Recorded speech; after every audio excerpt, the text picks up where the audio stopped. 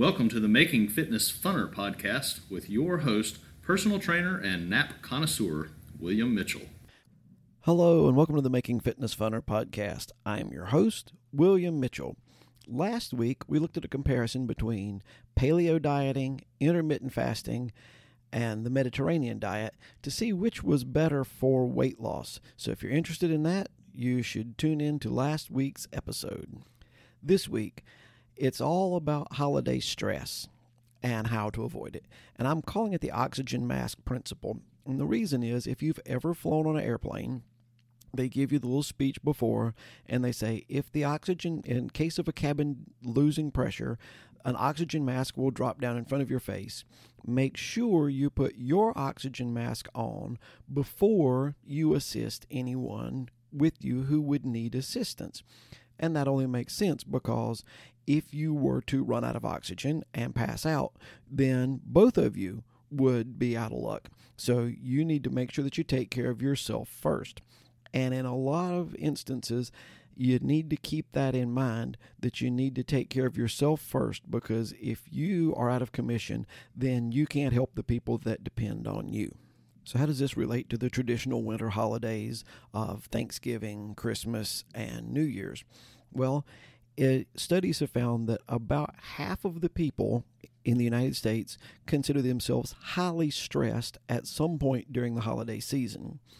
In addition, the medical profession had what they called the Merry Christmas coronary and the Happy New Year heart attack, but they thought that that was probably just related to the fact that the days were getting shorter and you had colder weather. But they went to places that were further south that the days did not get that much shorter and that the weather stayed fairly consistent, and they still found that starting around Thanksgiving, around mid-November, your chances for having a heart attack and the number of heart attacks reported started going up until New Year's Day. The peak time for having a heart attack just happens to be Christmas Eve. And on Christmas Eve, your chance of having a heart attack are 37% greater than at the pre-holiday season. Now, this is not really what I was talking about, but using the oxygen mask principle to the extreme, one thing that was reported is a lot of people, whenever they start feeling the symptoms of a heart attack on Christmas Eve, they completely ignore it because they don't want to ruin Christmas for the rest of their family. So they don't get treatment for it, and then it turns out to be a very significant event, whereas it could have been a much less significant event had they sought treatment. So definitely, if you have any symptoms of a heart attack over the holiday season, go get it checked out. It's much better to find out that it was just gas from the bad bean dip at the holiday party than it was to be having a heart attack and ignore it. But why are we really stressed out during the holiday season? It's supposed to be a happy and joyous time. Well, that's part of the problem. It seems like everybody is happy and joyous, and sometimes you just don't feel it. You're not that happy, so you think, is something wrong with me? And no, it's really not. There's a lot of reasons for you not to be feeling the absolute holiday joy that other people seem to be feeling.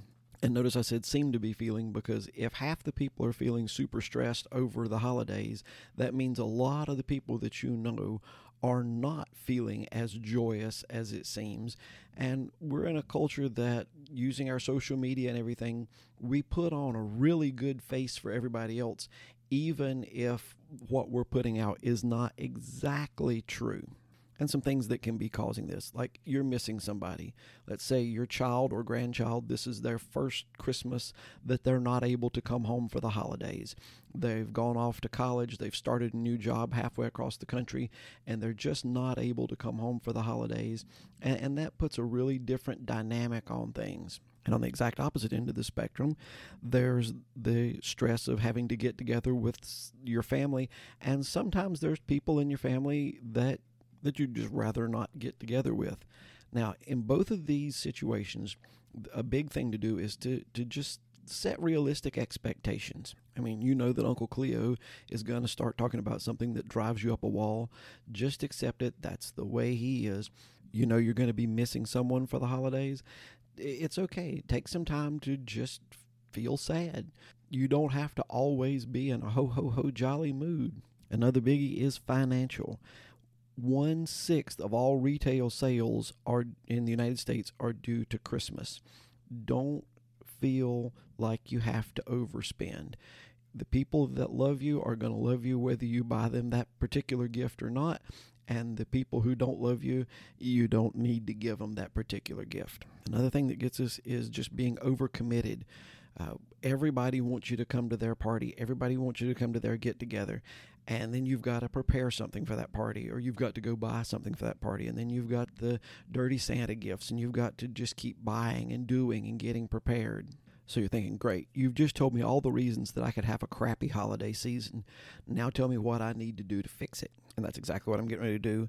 The big thing you've got to do, and I know that sounds strange in the season of giving, is you've got to be just a little selfish. The first thing you got to do is make a plan and budget. And by budget, I don't necessarily mean your money, because budgeting the money is pretty easy.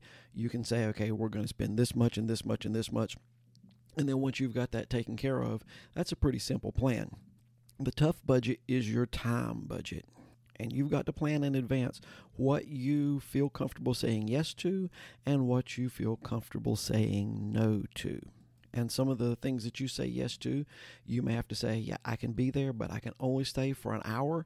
And then set a timer on your phone. And when that hour's up, say, thank you, I've had a great time. I've got to go. Because you've got to make sure that you make time for your health. You've got, don't give, if you're someone who exercises, don't cut out your exercise. I mean, that's one of the first things that most people cut out because it seems to be expendable. However, exercise lowers your cortisol level.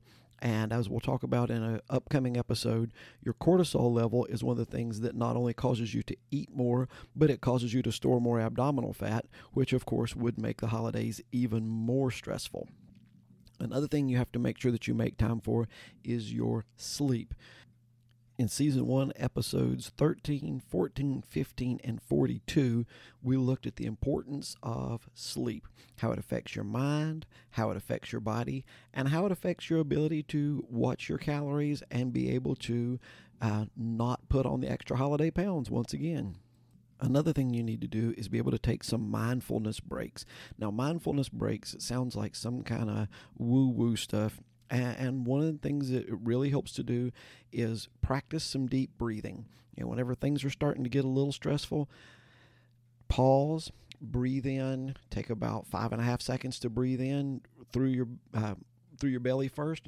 Push out your belly like you're trying to push off a belt that's wrapped around you. Instead of breathing through your lungs, get a good deep belly breath.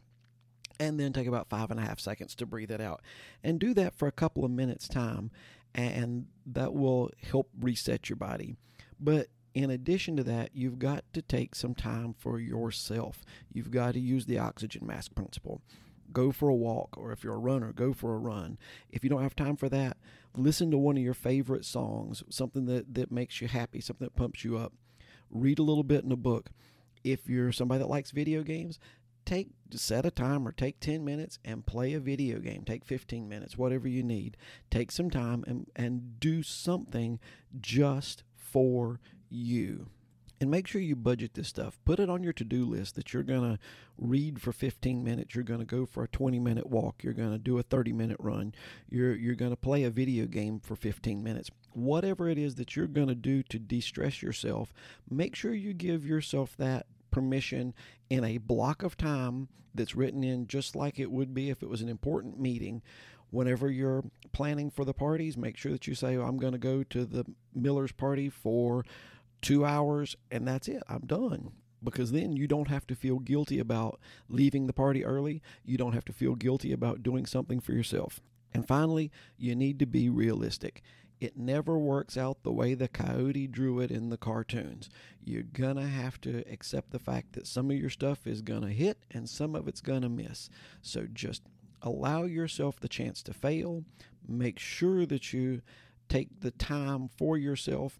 And if you're just not feeling, if something's bothering you, go ahead and take the time to be just a little bit down. And then maybe you can make it through this holiday season and make your fitness journey just a little bit funner. I hope you've enjoyed this episode. If I've said anything that you thought was enjoyable or worth sharing, please refer this to a friend so that they can have more fun in their fitness journey. Also, please remember to subscribe and like the podcast. As always, I'd like to thank One Accord for the bumper music and Paul Sink for the great intro work. And I hope you'll join us next week as we try to make fitness funner.